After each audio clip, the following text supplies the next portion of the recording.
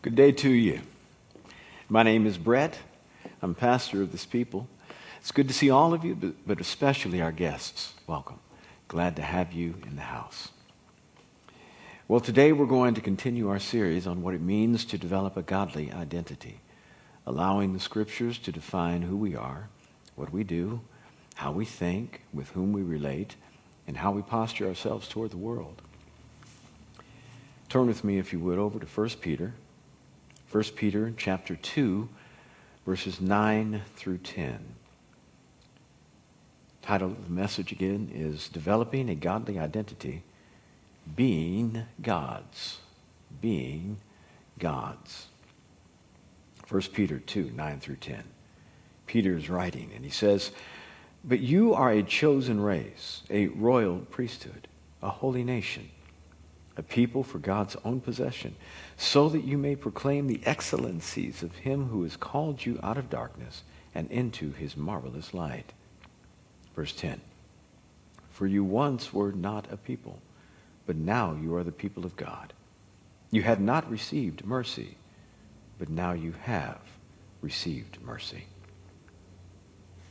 Thank you, Lord. Help us as we study, I pray. Three things about this passage that I'd like to speak to you on. One, what it means to be a chosen family. Two, what it means to be a crowned priesthood. And three, what it means to be a consecrated nation.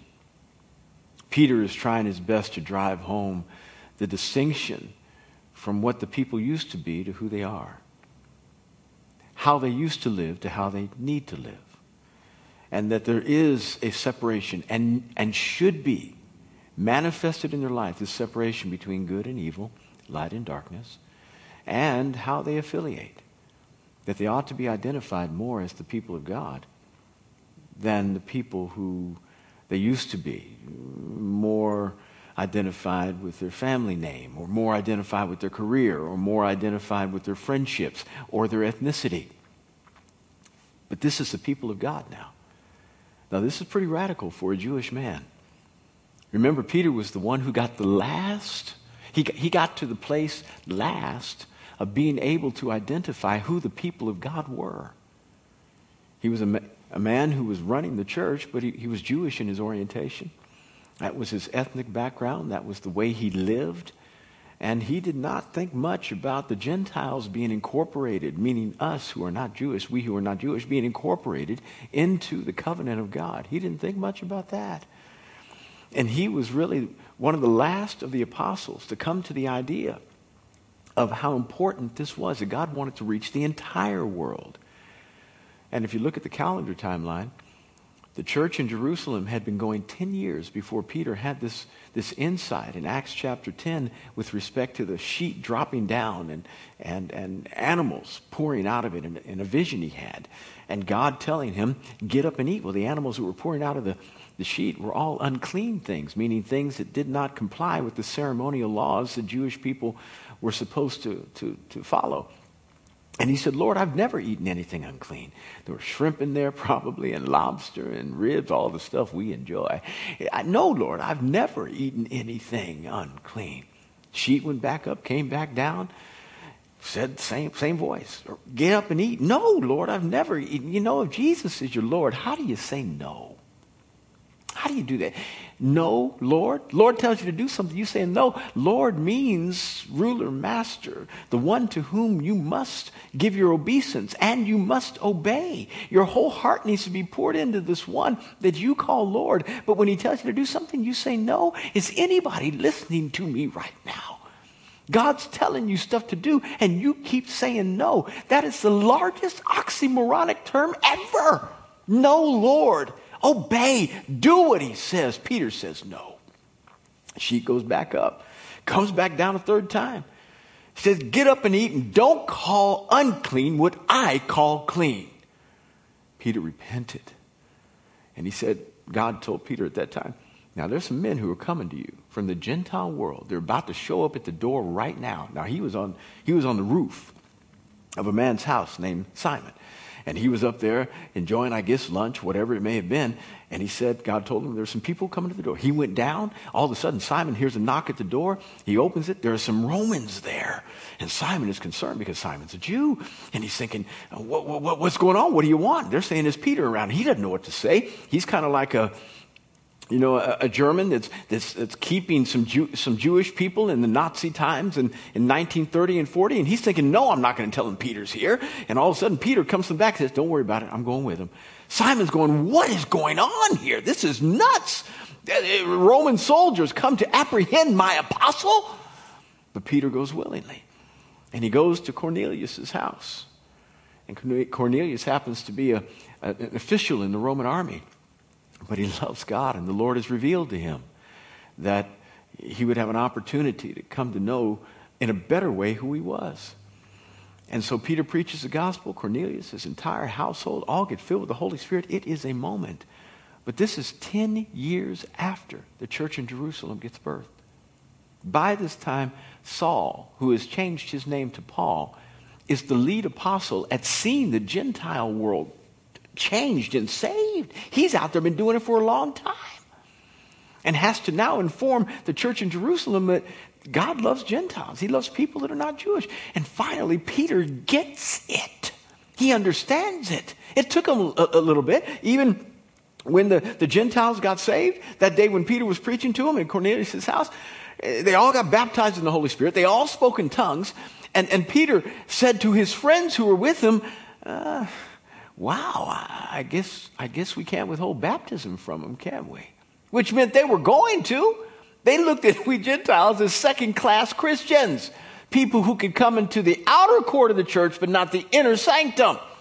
And they were going to withhold all the covenantal privileges from us that he thought were relegated to the Jewish world. This is how messed up his mind is and was. Now, let's fast forward a little bit to this letter.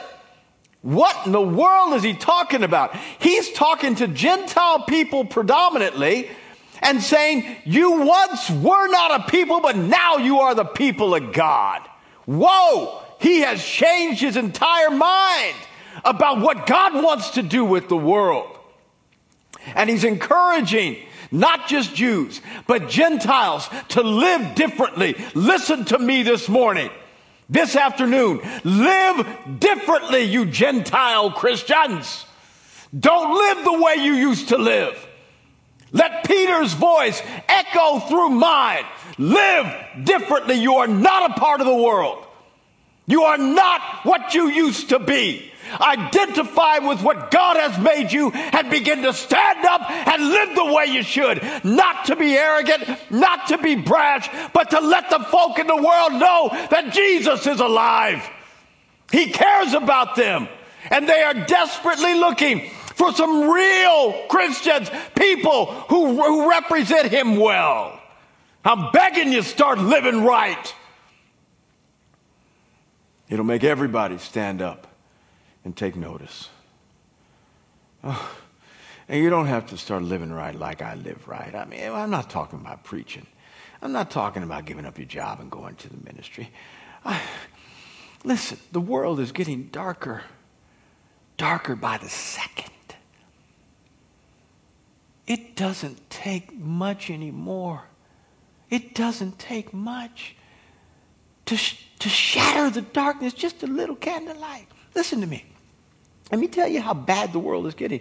And this is going to shock you because I'm not going to talk about the things that you think are most bad. 20 years ago, 15 years ago, we used to have a thing called the phone book. All y'all who are millennials are saying, a what? Yeah, a phone book.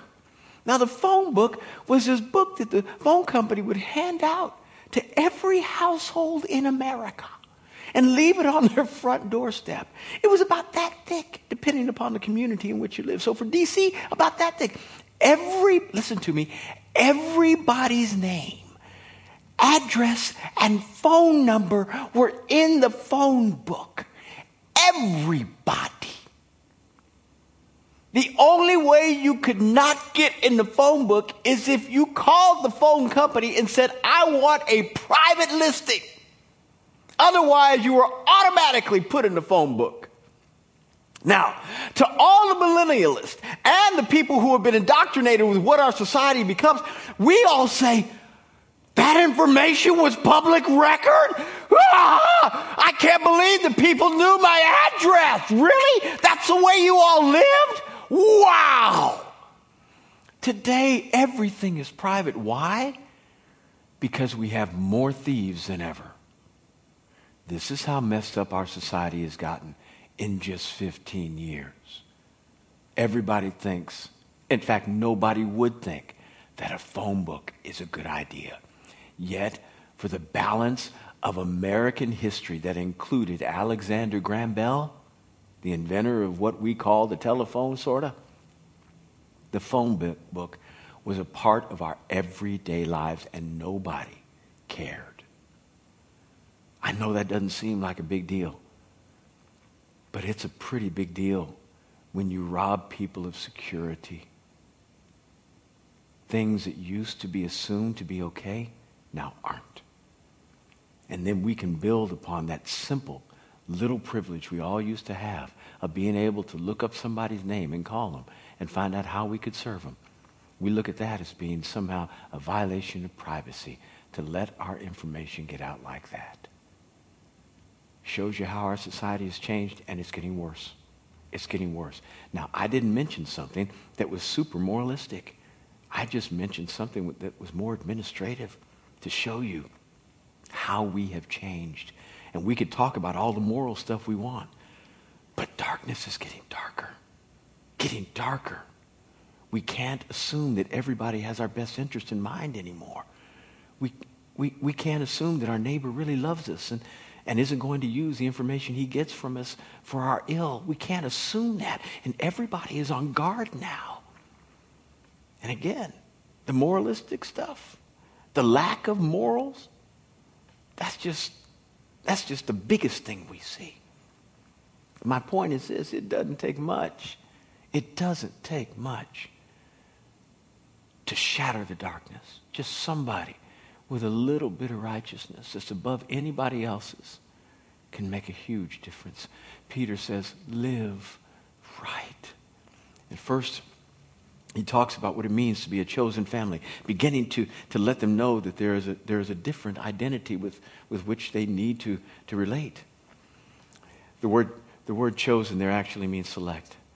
That God chose you. It's as if all of us were in foster care or in an orphanage. And God came to your orphanage and said, I choose you, and I'm going to give you my name. And he brought you into his house, and he loved you. And he healed you from all of your abuse. And he cared for you. And he educated you.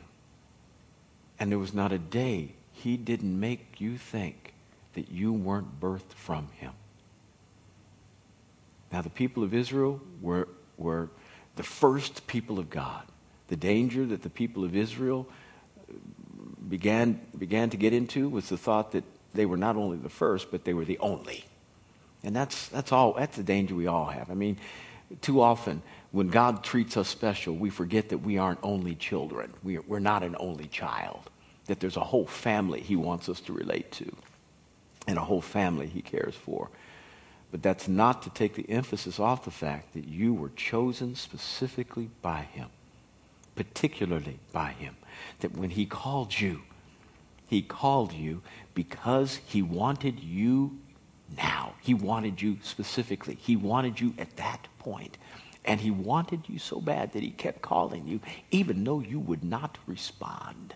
He just kept calling. That's how bad he wanted you. And it's not like his choosing you was going to add value to him. You were going to be more problematic. Probably more effort to save than was ever going to be received in terms of benefit from you. The liability was going to be much greater than the benefit. But he chose you anyway because he loves you. And love is one of those inexplicable things. You can't put a rationalization on love. It just makes no sense. As soon as you begin to rationalize it, it loses all of its power. One of the scariest questions a man will ever be asked by his wife is, why do you love me? As Pastor Jim says, that's a great moment, husbands, to fake a seizure. Just go ahead and get sick, fall out on the ground, flop around, because there's no good answer to that question. Even if the answer you give she likes, which sounds something like this: because you are so beautiful. You are the apple of my eye. I could not have desired anyone more than you. You make me happier than 10,000 maidens ever could. I am enthralled with you. There is nobody like you on the earth, and God made you just for me. All of that sounds great, but it doesn't get to the core of what love is. Because so much of what we discuss with respect to why we love somebody is conditional. It's conditional upon how we feel or how they make us feel. And what happens when we no longer feel the way we feel? Or what happens when the magic is gone and they no longer make us feel the way we want to feel? And now you wake up and somebody's got bad breath. And somebody hurts you and does you wrong and lies to you or cheats on you or betrays you. What then? How do you answer that question? Let me tell you how God does. Because he loves us, and his love doesn't ever stop. There's not a rationalization to it. There's no reason for it. He loves us for no good reason at all. Because as soon as we put a good reason on it, then sooner or later we'll violate that reason. And then would he have to stop loving us? I mean, think about it. I love you because you don't lie. Well, wait a minute. Just wait a minute. I love you because you don't lust. Well,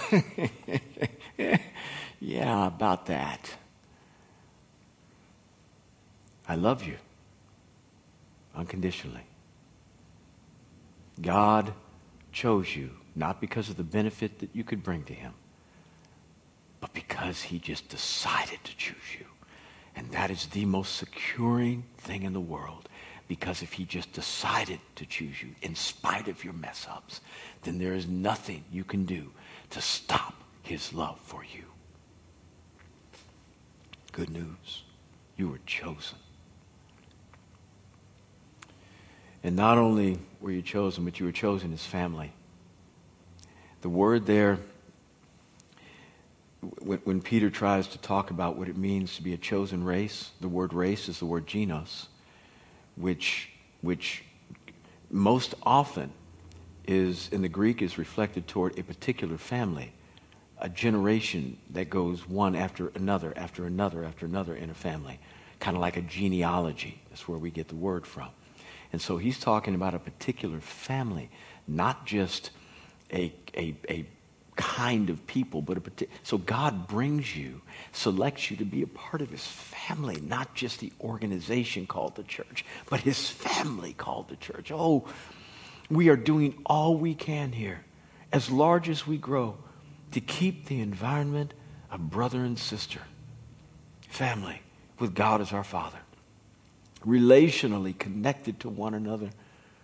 Not just looking at Sunday mornings as the only significant moment that we ever interact with one another, but we pray for one another and care for one another, and we ask one another the hard questions, things that we don't want to hear people ask us because it makes us uncomfortable, and that the answer is not always as integral as we would like, and we have to confess our sin to one another, and we have to let people see our ugly side and all of our issues, that they might pray for us, so they can help us. And then as a result, we grow closer together because now I've got a brother in arms with me, a sister who cares about me and will fight for me. We desire family more than crowd. I love the crowd. Jesus had crowds, people who would come from all over the place just to hear what he had to say. He didn't push them away, but his primary desire was to minister to these folk called the disciples. And as a result of ministering to them, not just caring for them, but ministering to them. In other words, equipping them, helping them to become what they didn't know they needed to become, inspiring them, developing their leadership. As he ministered to them, they were able to minister to others and multiplied and made the group that was then to be called the church in Acts chapter 2 much larger than what Jesus built when he was on the earth. We want family. And this is what the early church had. This is what Peter was trying to convey. You are a chosen genealogy, a chosen clan, a chosen kin, a chosen family. May you experience that here. You may not have had a good family growing up. You may have had a good one, but it wasn't as good as it should have been. Or you may not have had one at all. I want you to know that here we're doing all we can to plug up that hole in your heart. You're a chosen race, different kind of family, God's family. You're a royal priesthood. You are a crowned priest. Now, this is interesting because in the Jewish mindset, there was no such thing as a priest who ruled. All the Levitical line was responsible for the house. They were the priests of God. And so they cared for all the articles of the temple as well as the high priestly functions. But nobody in the tribe of Levi was ever qualified to rule. That was to come from the house of Judah. So when Peter speaks of a royal priesthood, he's talking about something completely different here. We spoke about it a few weeks ago with respect to Melchizedek that's mentioned in Genesis chapter 14. He was the only one other than Christ to be known as a priest who was also a king.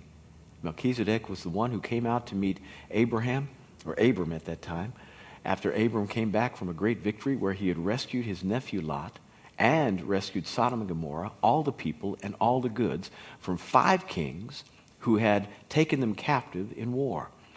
And now Abram was seen as the hero. But he was the hero by rescuing not just his nephew who had been taken captive with Sodom and Gomorrah, but rescuing Sodom and Gomorrah, a people that nobody thought deserved to be rescued. In fact, probably once they were taken, everybody was saying, finally they're gone. They were not a hospitable group. All you got to do is look in Ezekiel chapter 16, verses 48 through 50 to find out why God destroyed Sodom and Gomorrah ultimately. Meaning, Abram rescued them, but 4 chapters later, God destroyed the city. This is how bad they were. And we'll see that in a minute as a reflection of the king of Sodom and his response to Abram. Melchizedek comes out realizing there's nobody in the earth like you, Abram. You rescued people that were not worthy of being rescued. Does that sound like anybody in here? Anybody at all? You've been rescued, though there was nothing of value to rescue other than the fact that God wanted to rescue you because he loved you. It's not like you were such an asset to the world. He saved you because he decided to. He placed value on you when you made yourself worth less. I didn't say worthless. I said worth less. Yet God saved you. Melchizedek was impressed with Abram that he saved a group of people that nobody liked and thought deserved judgment. He came out and met him with bread and wine.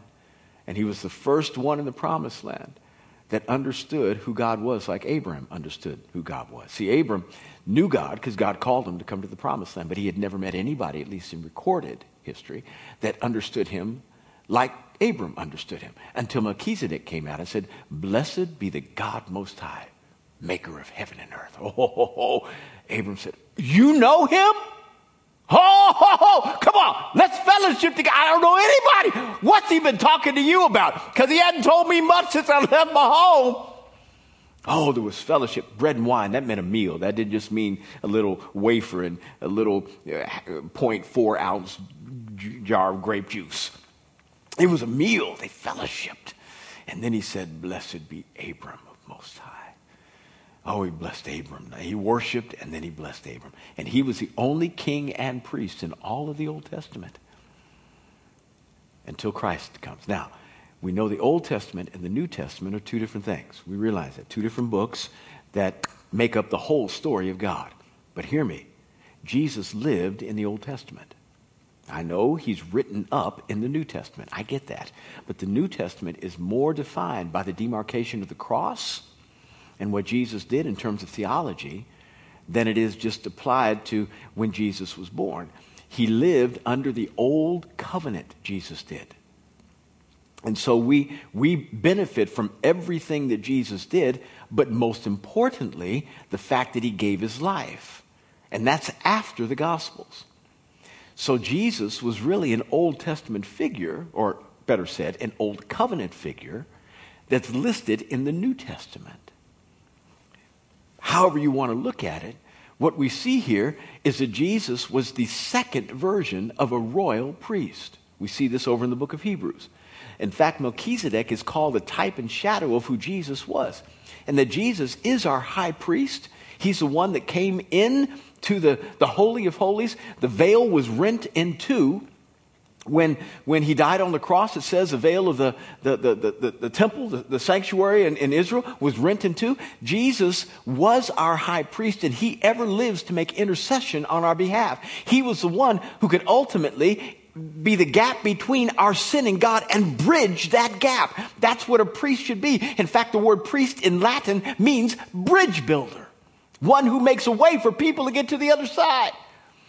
Jesus did that, yet he was also a king. He was of the tribe of Judah.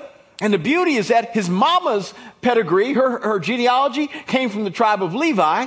Daddy's came from the tribe of Judah, though Jesus was not actually birthed by Joseph, but he was raised by Joseph. And so we see king and priest genealogies meeting in Christ.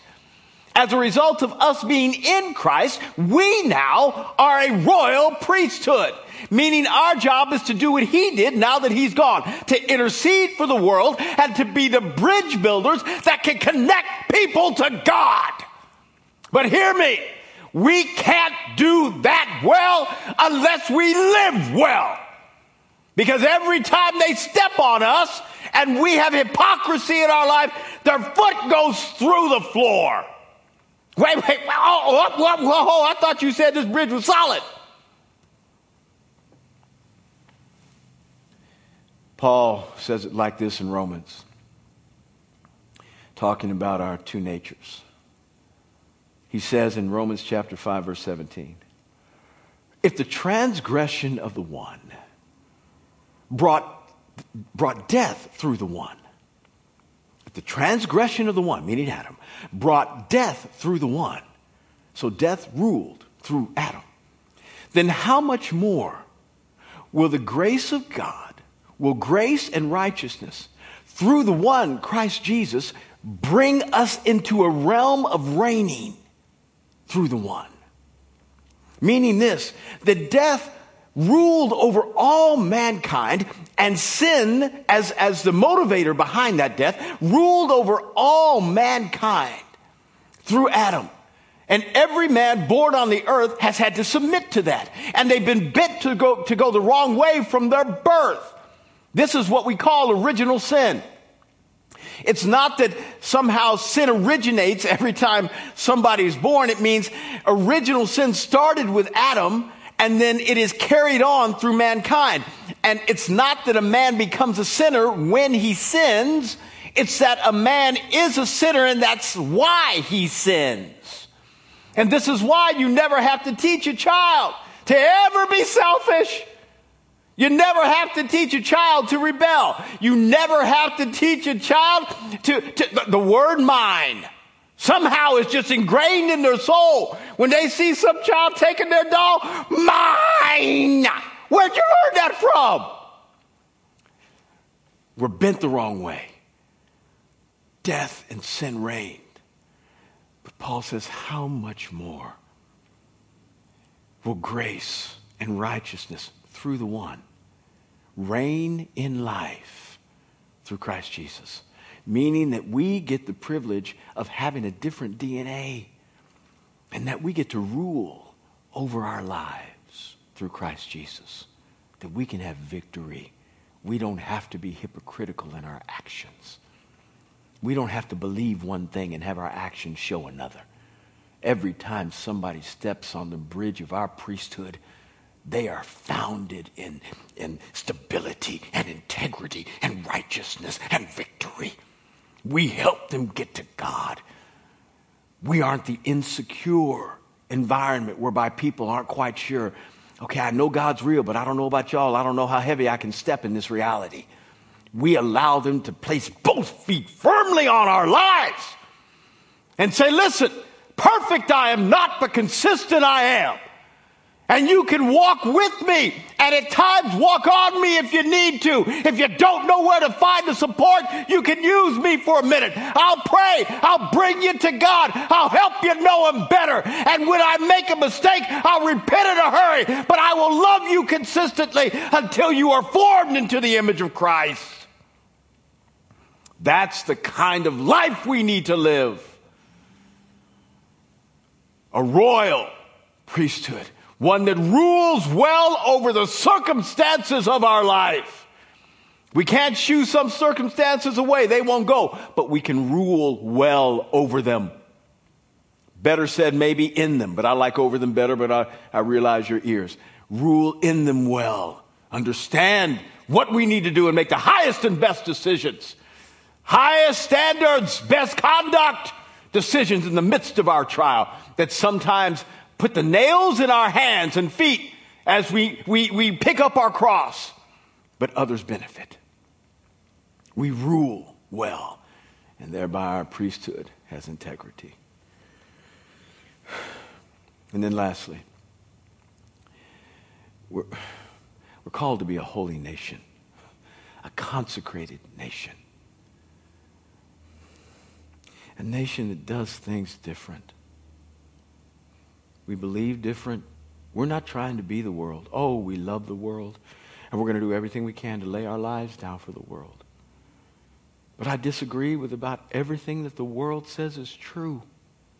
I disagree. And that disagreement is only a confirmation of my sanctification.